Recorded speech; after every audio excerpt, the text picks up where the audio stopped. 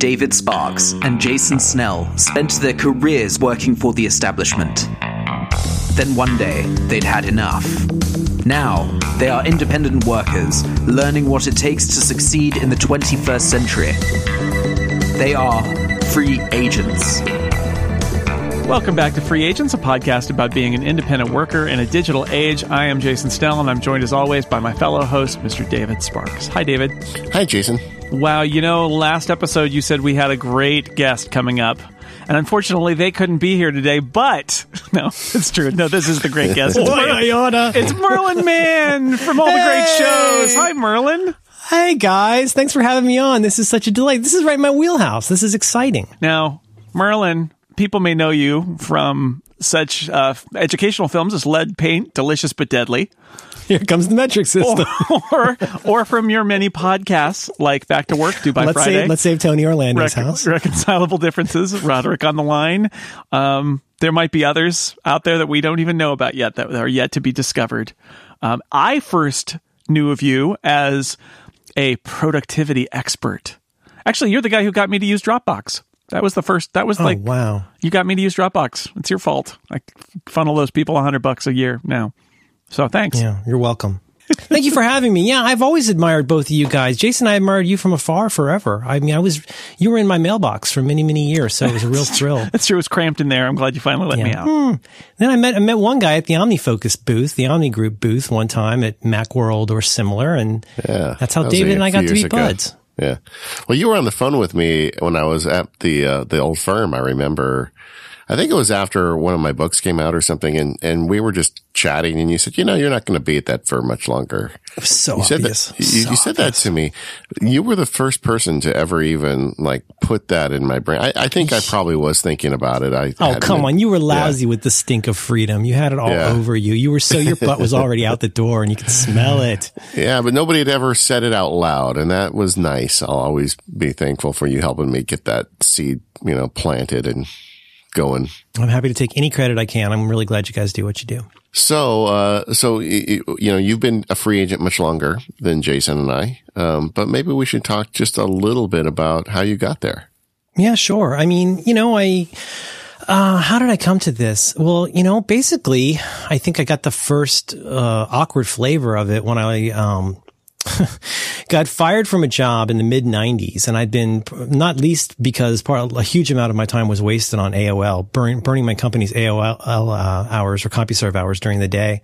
And I really loved the young web, and I'd started making, circa 94, 95, I'd started making websites for stuff that I do, eventually made one for my band. And then I basically didn't have that job, and I had to figure out something to do. And I'm trying to remember what else I did besides web stuff, but mostly it was web stuff. At first, very difficult. As I've said before, one of the difficulties of making websites, even into maybe even 97-ish, was your first job was to explain to people what a website was and why they might need it. So there was a lot of that kind of stuff. And, the people who were doing it very much treated it. It was places like the newspaper would make you a website for $5, kind of things. That was your competition. So I was lucky enough to get hooked up with a guy who was involved with trade shows. And so basically he would do a lot of the media and the multimedia for trade shows for, at the time it was called Blenheim. And so I ended up doing a lot of the websites for things like PC Expo and the horse show Equitana and, you name it. And, it became pretty steady. And that's what I did pretty much up until I got a .com job that started in Florida in 1999. Yeah, what did you do there? I mean, I've heard you refer to that job, but I've never really heard, what was your were you doing web development for them? I would say initially I was brought in for what I today might call, it was design, but it was really production. So it was this Cold Fusion house for this real estate website that happened to have a really, really, really good TLD. That was basically the reason the site was successful. Because you remember back in the day, you type in the word that you wanted to search for, and Internet Explorer would take you to the .com of that. Well, we had that. Yeah. So it was like homes.com or houses.com. Yes, it was. It was homes. It was homes.com. Oh, wow. See, it worked. That's why. That's how we got $35 million in VC money. Yeah. That's noun.com is a license to print money, or at least it was in 1998. It sure was. Somebody was real smart to buy that. So essentially, a friend of mine was like, hey, you should come here and check this out and meet this guy who heads this, this wonderful island of misfit toys who made Cold Fusion code. And it was really all about just pumping out Cold Fusion code, Cold Fusion, but it was like blah, blah, blah, something web design. And so like, we need these buttons. And then that turned into a little bit, it was doing contract stuff with them to basically make their buttons and go live.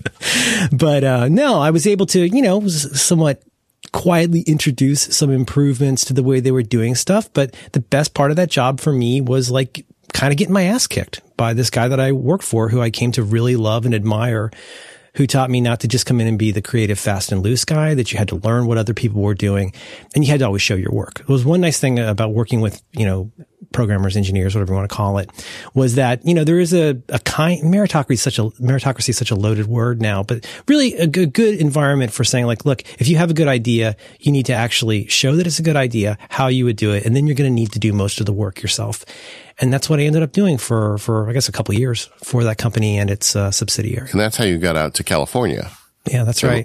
Yeah. So the startup was down in Menlo Park, and my wife at the time, or my girlfriend at the time, now my wife, worked at Stanford, and so we would drive all the way down the peninsula in traffic every morning. But it was an interesting job. It was definitely. I knew at the time that it was a crazy time, and in retrospect, I now realize like how crazy that time was. But it was a good experience. And then eventually you went out on your own. Yeah, then I kind of had to go out. What was that moment when you no longer had a paycheck? Well, like a lot of companies that were falling apart at the seams, they said because 9/11, and a lot of things had to change. I ended up working, from home for a while at that gig, and eventually was like, this isn't going to go on. This is not tenable. And I really scrambled big time. I ended up doing some freelance project management work for different people because I had some kind of affinity in that, and it went okay. It was freelance. I think it's important. Something you guys, I'm sure, is a keystone here is there's a difference between being independent, being freelance. It's kind of almost the difference between a boss, a manager, and a leader. Like having to keep finding new freelance work is such a separate job. I found it very challenging.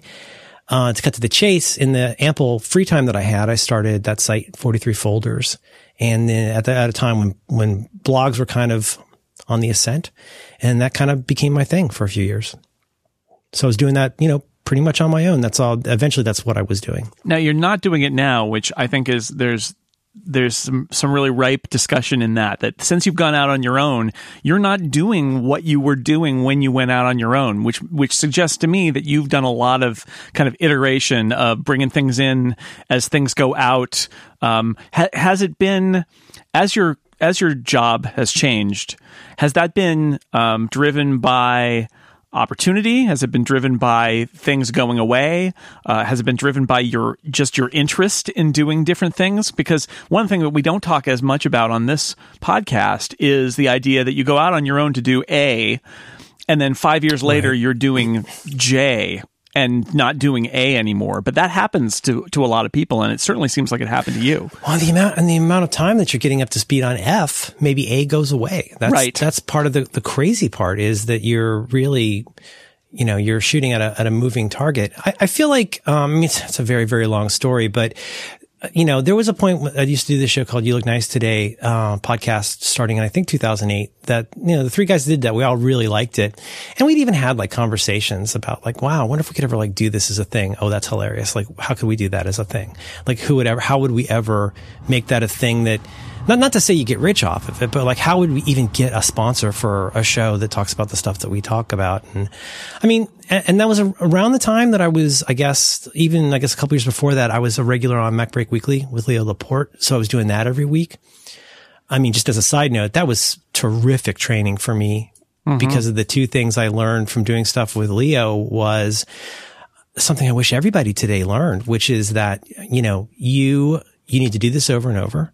You need to treat this like it's live.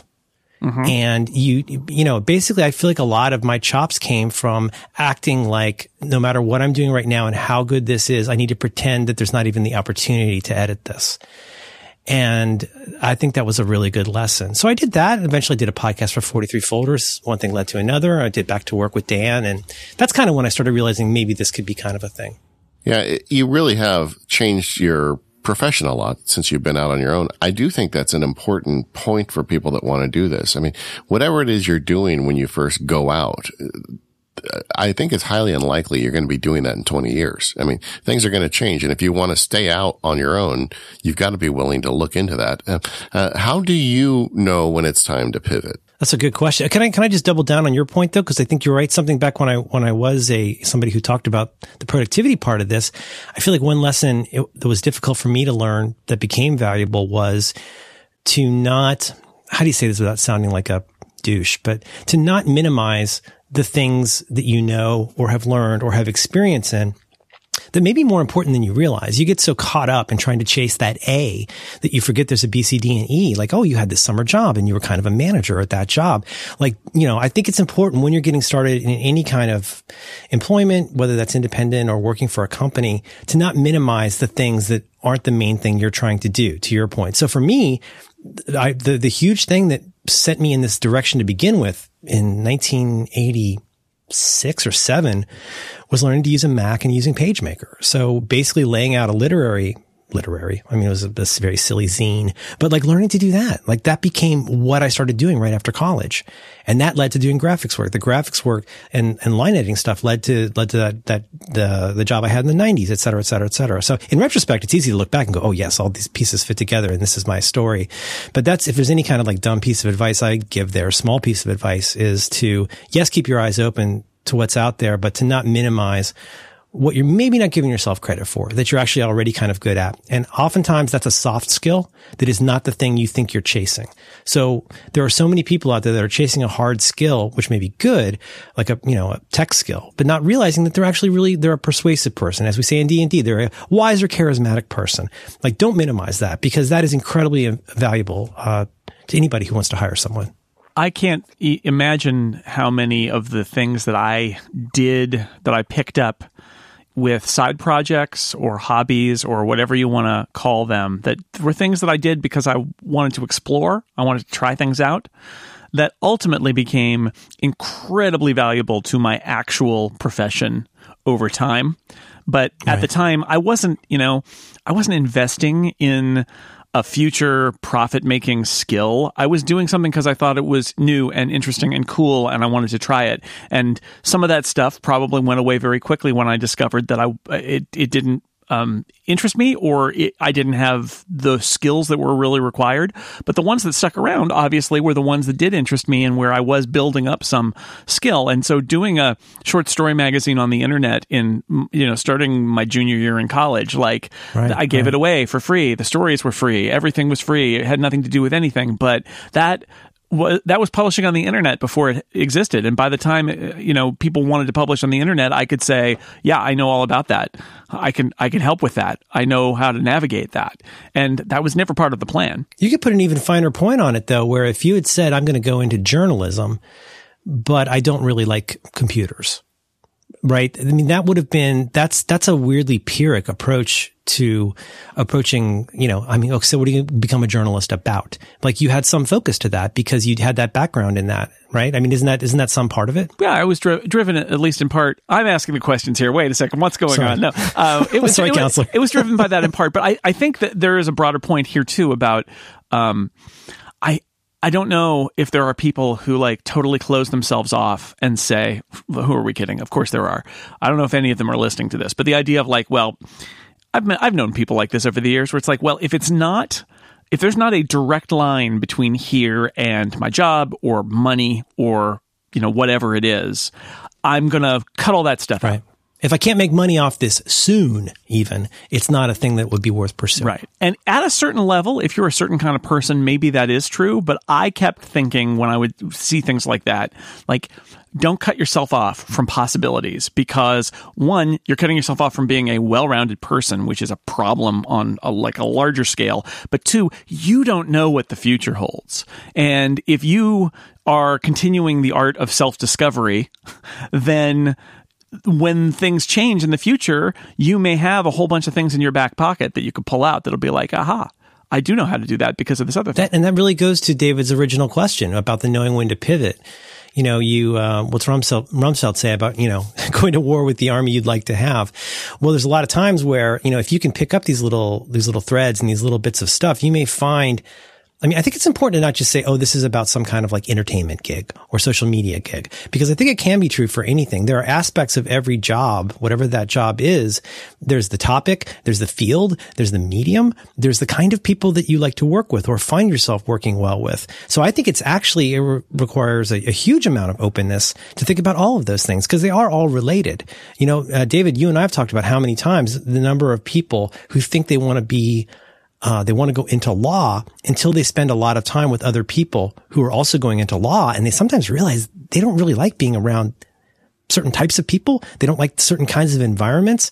Like, it's amazing that you could be so highly educated and not realize that until you're at a point where you're actually about to go into the career you don't want to have. So looking at all those little bits and pieces and those little bits of thread and buttons, you can find yourself fashioning ideas for different things if you're open to the different ways you can pivot.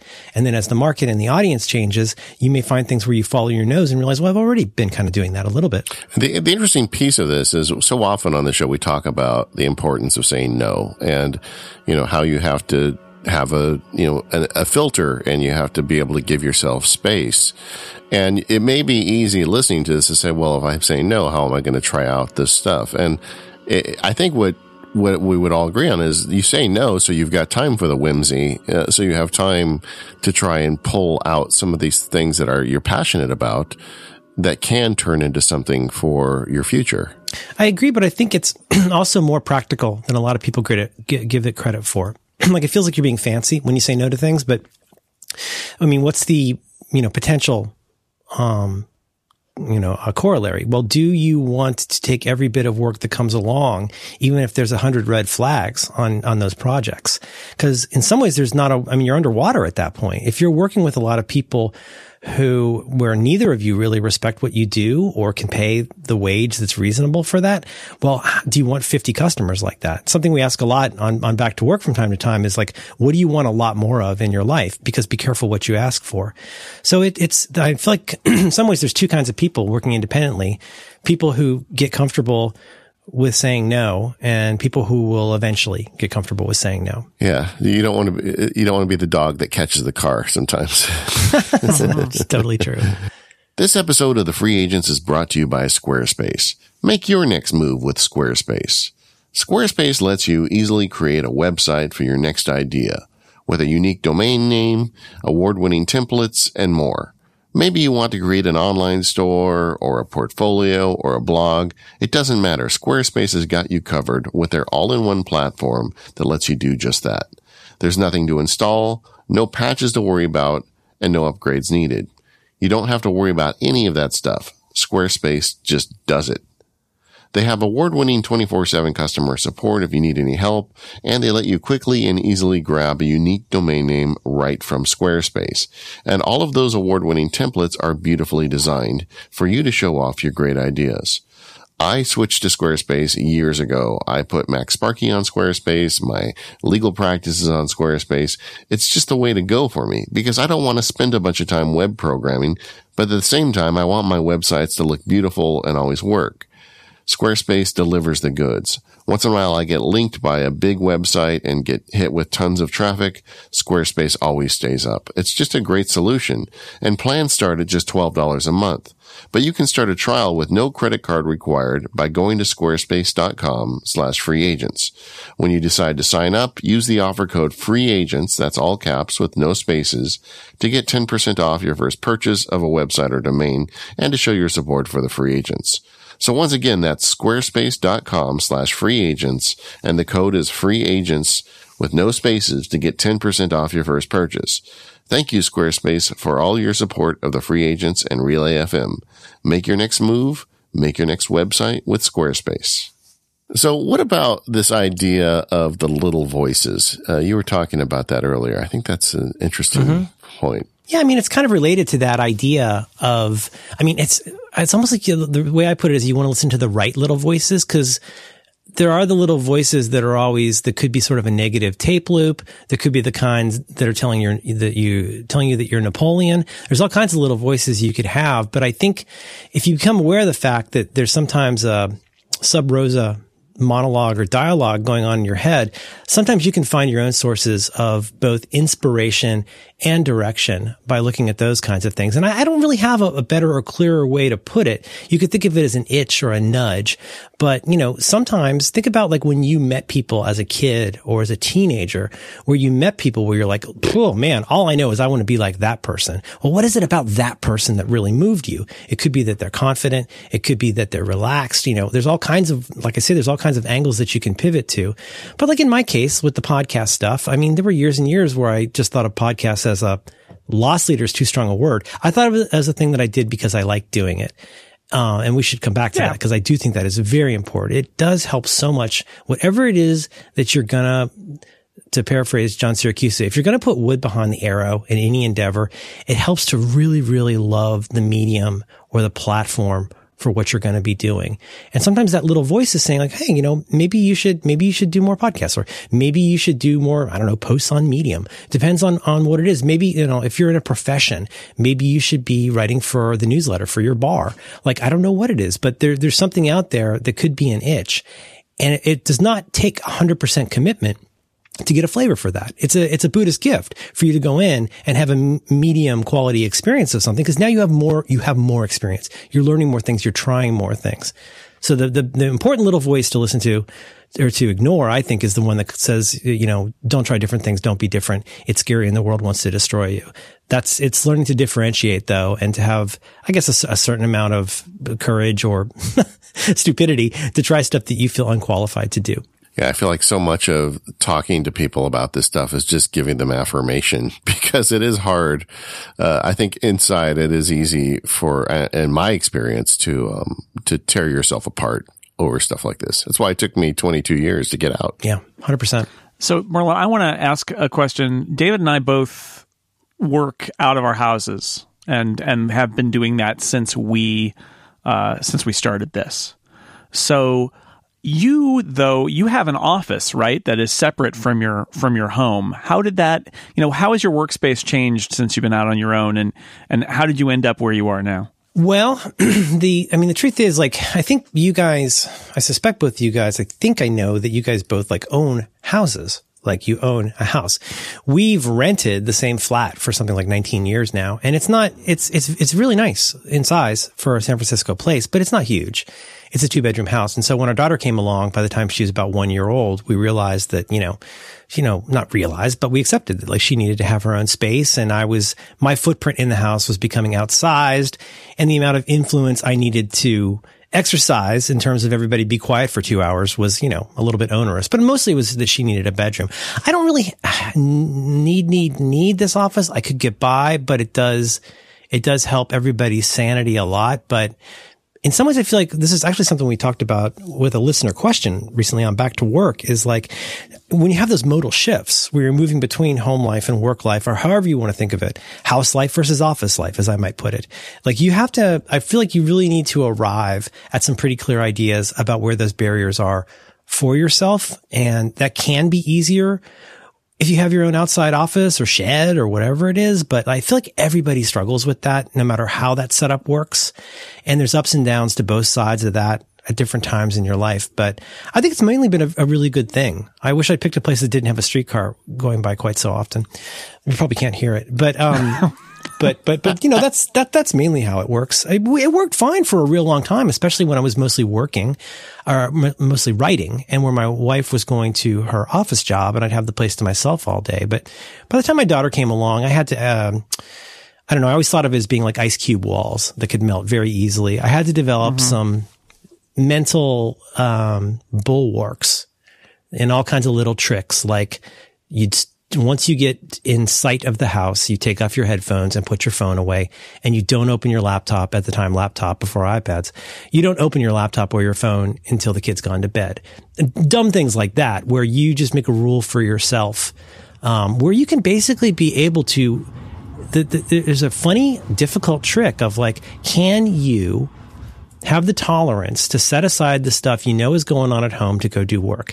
And then can you conversely have the tolerance to break off from work in a way that you have home life and rejuvenation that will bring you back to work feeling refreshed. And I feel like that can be a challenge for your entire career, but it's something everybody faces, everybody struggles with, but it is a fight worth having. Now, do you go to your office space sort of on a set or roughly set schedule and are there and then come home?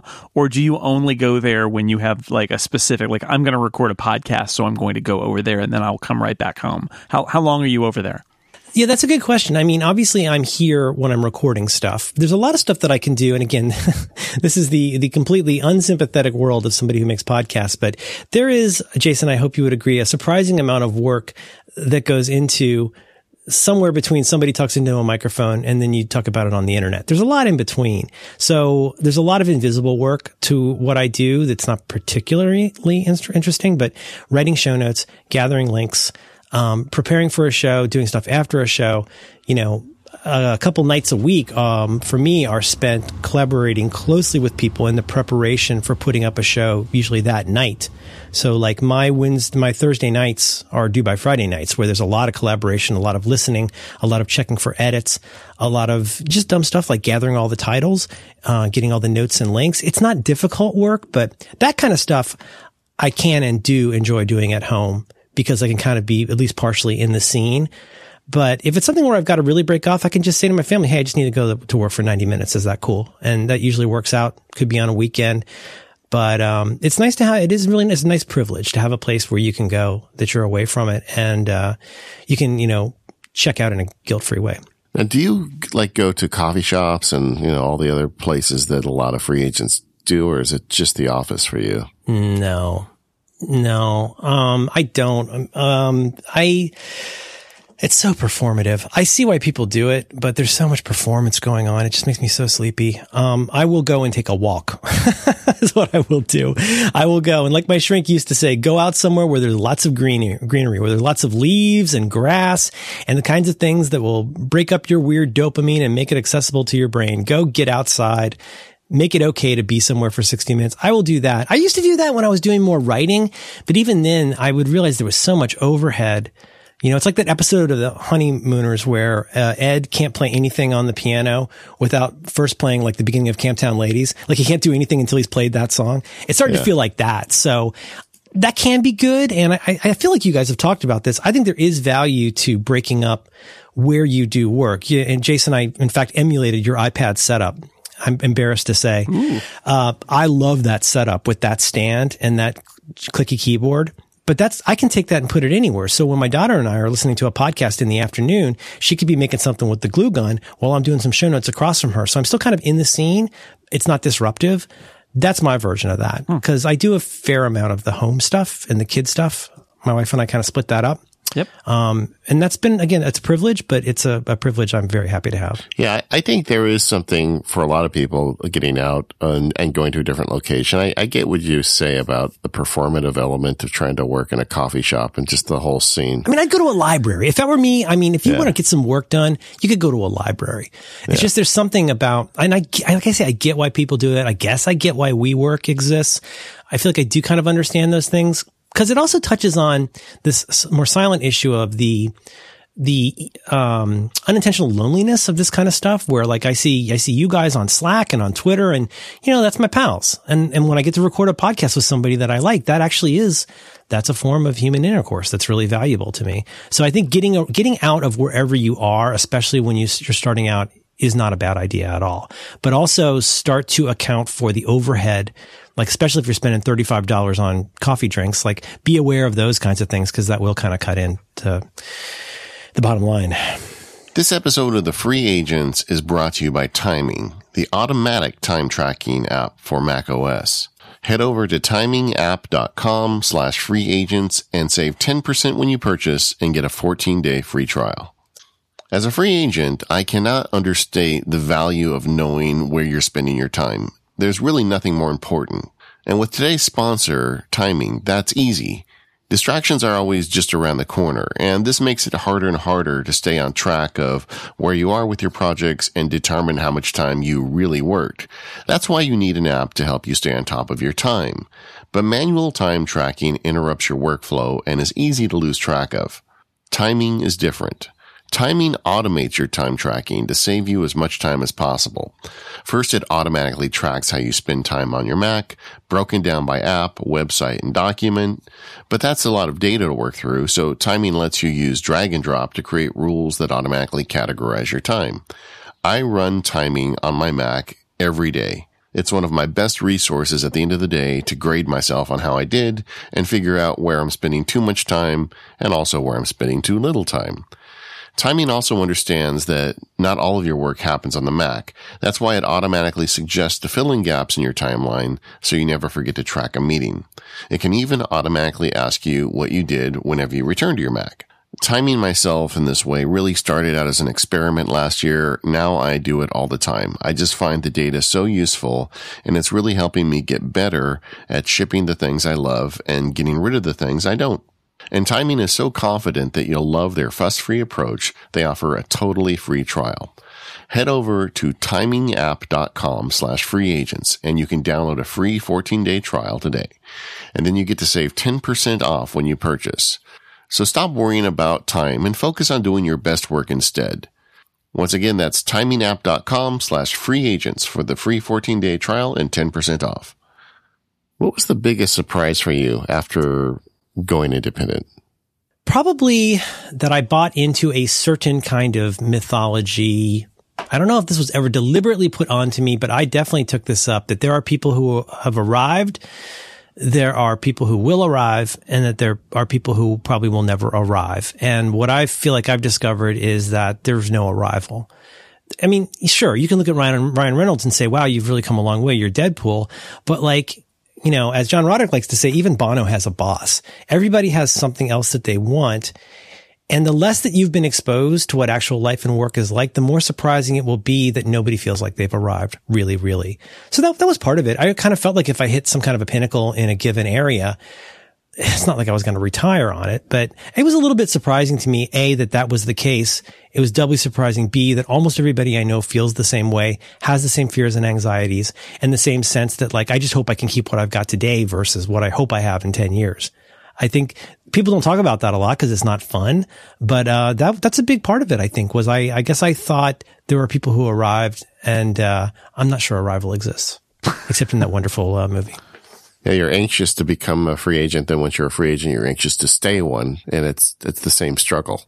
Right. Imagine the rest of your life being some work, but mostly job interviews over and over and over, except you have to talk about money every time. Yeah. Fun. Yeah. Right. That's great. Love that. What's the best part about being independent for you? I don't know. It's so funny because so much of the good and bad parts, it's like a yin and yang, you know, they're so kind of involved with each other. But I think in practical terms, one of my favorite parts is, well, first of all, I don't have to do that much stuff that I think is stupid and damaging. Like when you work in a company and you've got stuff and there's a schedule and there's a big Gantt chart, this is not a slam on a jobby job, but like I think one part that can really grind people down is the constant sense that what they're doing may not actually be contributing to something they think is really valuable. That can be frustrating. It's nice to be able to say no to things that aren't a good fit now. It's really nice to be able to say no to things that you know are BS. That's a really nice, for David, I have to imagine that's a huge thing for you, is that, you know, you don't get saddled with some case just because it fell into your cage. That's one of the biggest benefits of me leaving. In fact, I have given up entirely sections of practice that I used to do regularly because I just don't believe in it anymore. I mean, I used to be a big time litigator. I don't do that anymore because I think it's just such a waste of time and so expensive. And you could set up a shell corporation and sell access to the president or information about real estate. There's a whole variety of things lawyers can do. Yeah, apparently, but just on the litigation, I was sitting in a deposition after I had left. When I left, I had intended to continue to be a litigator, and I was sitting in deposition, and the deponent was lying, his attorney was lying. And there was a time in my life where that was celebratory. You know, you're like, oh, he just committed perjury. I'm going to crush this guy when we get to trial. And instead, I just felt empty. And I realized I don't want to be a part of this anymore. Isn't it also very disruptive potentially to your schedule? Like, I feel like I used to work in a place that did litigation support, and there were all kinds of fire drills that would come up where for one reason or another, change of venue, change of judge, changes something. There'd be all these changes, and suddenly you just weren't going to have a weekend for a while. No, I mean, that's a big reason why I also stopped doing that, because I want to have time for the other half of my life. But but even deeper, it was like, this doesn't bring me joy anymore. So what am I going to do about that? I also feel like I don't have a super strong opinion about this, but I feel like, you know, I mean, it cannot be overstated. It's really nice to be able to have the dumb things you do be the dumb things that you did. That can be a really good thing. But you also have the opportunity to pivot. And that can be just little pivots. But I think that's more difficult to do when you're on the slow turning battleship of a very large organization, where even if you're doing good work and being acknowledged for good work, you're still, going to be serving the stuff that your bosses want you to do, because that's how a job works. So looking just at the benefits, it is nice that you could decide to pivot to something slightly different or experiment with something slightly different. Something that maybe keeps you excited about the kind of stuff that you're doing. Maybe it's something that potentially becomes, God knows, lucrative for you. It's hard to know. But in any case, that I think it's difficult to deny that the ability to control your medium-term destiny can be a really gratifying and invigorating feeling. How do you keep up the enthusiasm for something over time? How do you keep the focus and keep your eye on the ball and not, burn through something and be like, okay, I'm done with this thing now? This gets to another issue I'd mentioned to you guys, where I feel like part of it is about, I think there's a lot of mythology and happy talk about passion and inspiration and doing what you love and all that kind of stuff. And that's all well and good. For a lot of people, that's never going to be a factor. I mean, for a lot of us, like, to find not hating what we're doing most of the time, or being forced to be around people we actively don't like, that's all a lot of people can hope for. And it's good to get in a situation that you kind of don't hate. But if you actually really, the way in which, maybe above all, apart from being a white man, that I feel privileged is that I make podcasts. I've recorded, you're my second podcast of the day. You're my sixth podcast of 3 days. And on top of that, just since I woke up today, I've listened to 3 podcasts. I ain't fronting. Like, I super like podcasts. I get a lot of references because I'm probably listening to your show, right? Like, there's just so much stuff. I can catch my own softballs. I genuinely love that medium, and I'm double super extra fortunate, title, to really like the people that I do the stuff with. If and when it becomes a grind, isn't it funny how on the one hand something feels like stability because you enjoy doing it and it's always Monday at 10, and then on the other hand, when something starts to feel like, wow, we really need to bring in a cousin Oliver here because I'm not sure how we're going to proceed with this property, that's not as fun. So it helps to me. I've always said it's nice to have multiple projects you're working on. So for me, each podcast is kind of a different project, and I'm fortunate again in that it brings out different parts of what I like to do, or, because of my relationships with the other people, it brings out interesting things. So that part, you can keep enthusiasm about, but I don't know. You also just get burnt out sometimes. Sometimes you just, like I said to you guys, sometimes I'm just so tired. You think you're tired of hearing my voice? Like, I hear it all the time. And I think it can be difficult to keep that up. I think that is one of the challenges of being independent, in fact, is finding a way to stay open and curious about your options while also finding a way to be invested in what you're doing and to know the smart ways to change and improve what you're doing that aren't just gimmicks. Do you know what I mean? Yeah, I mean, kind of turning it to the topic at the beginning, the good news is you can pivot, and the bad news is you need to pivot. Oh, God, that's a good way to put it. It's depressing. It's true. Yeah, it's funny. You mentioned recording all those podcasts. That is something that by the time this comes out, it will have already happened, but you're doing a bunch of podcasts really quickly because then you're going away for a little while. And that is something that we've talked about here, that when you're independent, one of the things you have to do is the work still needs to get done. So you can go away, but you've got to do all the work that you would have done during that period and get it ready to go. And that I had a period like this not too long ago, Merlin, where the same thing happened to me, where I recorded like 9 podcasts. And just when you went to Austin, I could hear it on every one of your shows. I heard it with Tim the week before, and you were like, yeah, well, there's been a huge amount of compression here. Many things have to happen. Yeah. And I had some trip where like I was recording 2 or 3 podcasts a day for 5 days straight. And again, podcasts ain't, chopping wood or anything like that, but it, there is that kind of fatigue. But that's one of those funny things about this kind of work is that the job needs to get done, and if you're the only one who can do it, then you gotta do it. Even if you go away for a week, you gotta do the work either while you're gone, which is one option, which sometimes happens. When I was in Austin, I did a podcast and I wrote a bunch of articles, even though I was on vacation, because that was just how it had to be. Or you front load it and then you're tired. But I will say this though, if you love it, that certainly makes it a lot easier to do stuff like that. If you are legitimately enthusiastic about what you're doing, and it doesn't feel like a grind. Yes. And I think about that is top of mind for me as we approach summer, which is like a clove of garlic, a mirror, or a silver cross to podcasters, because summer is when everything gets complicated and compressed. Summer of fun! The summer of fun. But you know what happens? Here's what happens is that everything touches up against everything else. And within all the great shows, many people do shows with each other, and a horrible thing happens, which is that somebody's got to do a thing at a different time. So now you get to this is so boring, but I think you know what I'm talking about. There's one change in schedule. There's never one change in schedule. Because now once you do that one thing, John Syracuse is only available on these nights, but then John Roderick is available on these nights, but Marco and Casey are available then. Yes, but he has to be on this episode. And therefore I'm pretty certain you have the craziest, like 3-dimensional set of tile puzzles that you're trying to move around. And then you end up having to, as you say, like heavily front load it. So, some are fun. That's what I'm saying. Yeah, that's, you just described scheduling an episode of The Incomparable, quite honestly. Which you then get to edit. You got to play 9-dimensional chess with that. And that's just how it is. But, again, if it was a grind, I wouldn't do it. That's the difference there, I think. Yeah, I mean, that's the thing, right? Let's say you're going on vacation and you do need to record a bunch of extra podcasts in advance. I mean, in my experience, I enjoy making the podcast. It's exhausting, and I guess that's another conversation. It is tiring doing this stuff, but and it is hard getting it out, but the process is fun. And it's even stranger for me when I go on an extended vacation.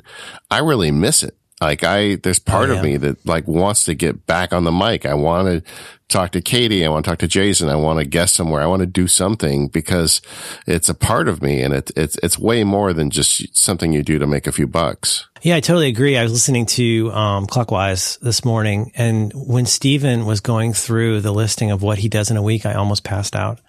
I was like, I'm never complaining about this again. Well, I think Steven's still early enough in his journey into free agency that he's probably saying yes to everything. That's my guess. I don't know how those guys do it. I really don't. What's the hardest part about independence for you? The hardest part about independence? I think a big part of it is that, sometimes I feel like it's whatever came out is what came out, and then you live with it forever and move on with the next thing. Sometimes there's always been, this goes back to the blogging days, I guess, where there was that feeling of like, to this day, the one feeling that has been constant for me all along is it's so cathartic to hit post. It feels so good to be done with it, have all the notes done, everything's formatted, the line breaks are right, all the dumb things that nobody cares about, and like you hit post, and that feels really good. But there's also this part of you that's like, that could have been better. I could have done that better. I try not to listen to that voice too much, but it's definitely there. There's definitely some part of me that's like, you could have edited that to make that better, or you could have like not talked over that person, and now the little voices are out. But like, you can't do that. You've got to, it's a rally, not a race. You got to just keep showing up every week and being 100% engaged with the people that you're talking to. So, and like you say, that's not the worst thing in the world. If you're going to make a dent, you have to be willing to ship it at some point. And I do think that you look at the people who are most productive, and it's okay if they have, I'm always willing to give them a pass when there's a little something here and there, so long as the overall quality is good. And I do feel like if you want to make it perfect, you will never get it out the door. Yep. One of the things I really admired about you, Merlin, was 43 folders. I don't know I don't know the details of the traffic, but it was a super popular website. And at one point I got the impression that you just didn't feel passionate about it, or you had new things that you wanted to do, and you just moved on. And I don't think that's easy when you have something that is that successful. Well, it is and it isn't. I mean, I like to think that I specialize in cult hits. I feel happy and honored and happy when I find out that people I admire like what I do. And I'm a small enough person for that to make a big deal to me. In that case, that was perhaps an example of what you guys are talking about, where I feel like that racket had really moved on from what used to be a fairly wholesome thing to being a somewhat less wholesome thing. So that was not that difficult. But one nice thing about doing the show with Dan, I mean, as much as we talk about comics and bathrooms, like the distinction that I like is, instead of talking about getting all of the affordances and mental brace work and apparatus to try and like make your job easy, I think it's more fun to explore why jobs are hard and why creativity is hard. And that is kind of a through line with Back to Work that's been really rewarding. So the feeling that I got of eventually feeling like I was just, vending productivity porn, like I do feel good about being able to take questions. Every week we take questions from listeners who are like, what do I do about this situation at work? And trying to be creative with helping them frame or reframe what they're doing, trying to zoom in on one detail of what they're saying they might not have caught. Like that's incredibly satisfying to me in a way. I'm not to slag on 43 folders, but that makes me feel really good. We get a lot of really nice feedback from people, who are able to think about something slightly differently. And that's so great to be able to do. So day in, day out, you say to yourself, I got this down. I know what I'm doing.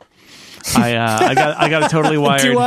Do I? Is that the Merlin Mann approach? You're like, you supremely confident and you got it all figured out now? I got nothing to worry about, no anxieties. I don't think about anything. I'm all good. No, it's but that's one of the things that, it's impossible to think about going back and giving yourself advice because, you'd break the timeline. But the truth is that, and there's one point on Reconcilable Differences where Syracuse and I were talking about like going back in time and giving a message to yourself. And of course, John was completely obsessed with like how I would know it was me, and it was bad avenue to go down with that particular character. But I mean, there's certain things you wish you could tell yourself a little bit when you were younger. Like, okay, until you die, you're not going to die. Right? That's a good thing to know. But the other thing that there's a message that would be impossible to send or have been adequately received by pubescent me, because I did hear the message and it still didn't matter, was everybody's struggling. Like everybody's having problems, and almost everybody at some point feels like they don't know what they're doing. Some of the people who act most confident about knowing what they're doing are actually the most clueless. And I guess getting a little bit more comfortable with that slight uneasiness of not always being sure exactly what you're doing. And having that feeling does not mean you're unhealthy all the time. That means you're being somewhat honest with yourself. And I guess I wish I'd learned earlier on to be somewhat okay. You don't want it to become life controlling, but realizing that like you're always a permanent amateur in some ways can be a really good thing. Well, there's some professions where you have to be professionally confident all the time, but being a little bit broken in public can also be a nice gig. The people who arrived are also the people who don't have any doubt and are fully masterful of everything they do. Those are the people, those same people who have arrived. And I don't know who those people are. Lobbying, they know real estate investments, Steven Spielberg, they know all the things. Steven Spielberg, sure. I think he maybe knows. He arrived, right? But, there's not that many of them out there. I just pulled that one out of a hat. But like most of us, we didn't arrive. We're still working on it, and we aren't supremely confident. And I would say this goes back. One of my favorite news stories, or I guess it's a science story, but of the last like 20 years was that Fuzzy story Puppy? Where it's about space. No, and related subjects. It's not. Was about the concept of being incompetent. And Dunning-Kruger effect. Yeah, exactly right. That the people who are truly incompetent don't know it because they're incompetent at gauging their competence at it. But everybody else feels some degree of incompetence. And that means that you're on the scale, that you are capable of measuring, and then you struggle. And that is, I think about that a lot when I think about people who've made it, or people who are like supremely confident versus the rest of us who are like, always racked, like, I could have done better at this. I could have done better at that. It's like, if you lose that, I mean, I think that you may not be incompetent, but at the very least, you've lost your edge. You've lost a thing. Like sometimes with musicians or other artists, I'll have that moment where I'll think like, what changed? And I wonder if what changed is that they got told that they were brilliant so often that they finally believed it. And then they were no longer interesting. And I'm not saying that that all of us are like artists like famous musicians are, but I am saying like I think workers, especially in creative fields, but even in general, like if you're questioning your decisions and saying, how could I do that better? That is what keeps you alive and moving forward and doing good work, not necessarily creating great art, doing good work.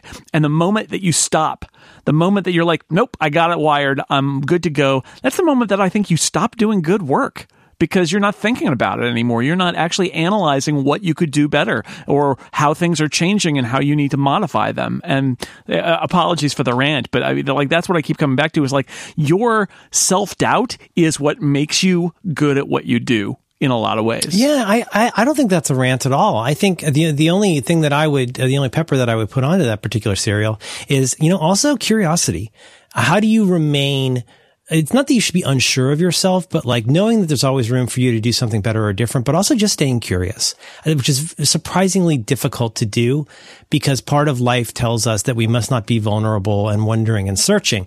And it's not like you've got to go out and like walk with wolves, but the idea of finding new things to be curious about and to be an amateur at is also a huge part of not just being a good independent person, but just being an interesting adult. They go together too, I think. I mean, it's the idea that totally you get real comfortable and are like, I'm doing great. Everything's great. The world as it is all that I need to see. And that's when you stop questioning your work and could this be better? But that's a worldview, right? Which is, I don't need to explore. I don't need to be curious. That new thing, I always think about it in terms of, especially writing about technology, about new things coming down the pike. The moment that you're like, I'm not interested in that new thing. That's a bad moment. That's a bad moment. I get that not everything coming down the pike is good, and some of it is confusing. Yeah, you could always pivot to saying, like, now it's my job to understand why this is interesting to other people. It's not a way of casting some kind of spell on it that says you must go away because I don't like MySpace. It's a way of like saying, like, okay, well, what is it about this that people like? Like, I do that with Instagram. I want to understand the love of Instagram. I don't want to do it, but I understand that it's important. I blew it with video games, and now like with any kind of technology that comes along, there's some like voice control stuff that like, oh my God, I'm over the moon about this stuff. I can't believe how excited I am about it. But like, you're right. I mean, anything that was, anything, well, I'm not going to go through the whole cliche, but the cliche about anything that happened before you were 30, after you're 30, et cetera. Yeah. You're supposed to, forget about that. Well, we're all past 30, right? So the goal there is you got to try to keep some of that curiosity and interest. You got to fight. Well, Steve Martin's girlfriend says, let's go camping. And he goes, sorry, we're closed. Yeah. Well, it's that the sense of curiosity and getting older is one that's always been on my mind. Even when I was young, I was surrounded by older folk that were not curious. And I always wondered, if I get older, am I going to become like that? Is that something I was aware of it? And I'm not old now, but I'm older. And I feel like I'm more curious and interested in the world than I've ever been, partly because I feel like I have a little more control over my life than I ever had. But that I haven't felt that, but I think I'm aware of it is probably why. It helps to, this is one of those great things of spending time with John Syracuse. You learn to be rife with self-doubt, cause he's really good at making you feel that way, like kind of professionally. He is. But honestly, I've learned to try and like listen for certain kind of easy catchphrases or easy answers to things. And I do have to credit him in part for that. He would not agree that I'm improving, but I'm trying. But, sometimes you'll catch yourself thinking something or saying something. Every parent has had that phase. And one of the first times they find themselves saying something very stupid that their parents said. And you go, oh, that's what that feels like. You can catch yourself sometimes if you're writing something up before somebody has even done explaining what something is. You try to look for how it's bad, stupid, and dangerous instead of being curious. And curiosity is a kind of vulnerability. It's a kind of emotional and intellectual vulnerability to say, like, I don't understand this thing, and I'm certainly not an authority on it. The quick route to that is to just call it dumb and walk away. But it requires a bit of vulnerability, which I think is a good thing to rehearse until that muscle, it doesn't pain you to use the vulnerability muscle. And I'd add to it, I think curiosity is an important element if you want to try and make a go of it on your own. Yeah, I hear that. All right. Well, Merlin, it has been a pleasure to talk to you today. I know you've been through many podcasts. I'm glad you can choose many podcasts. I'm glad you chose this one.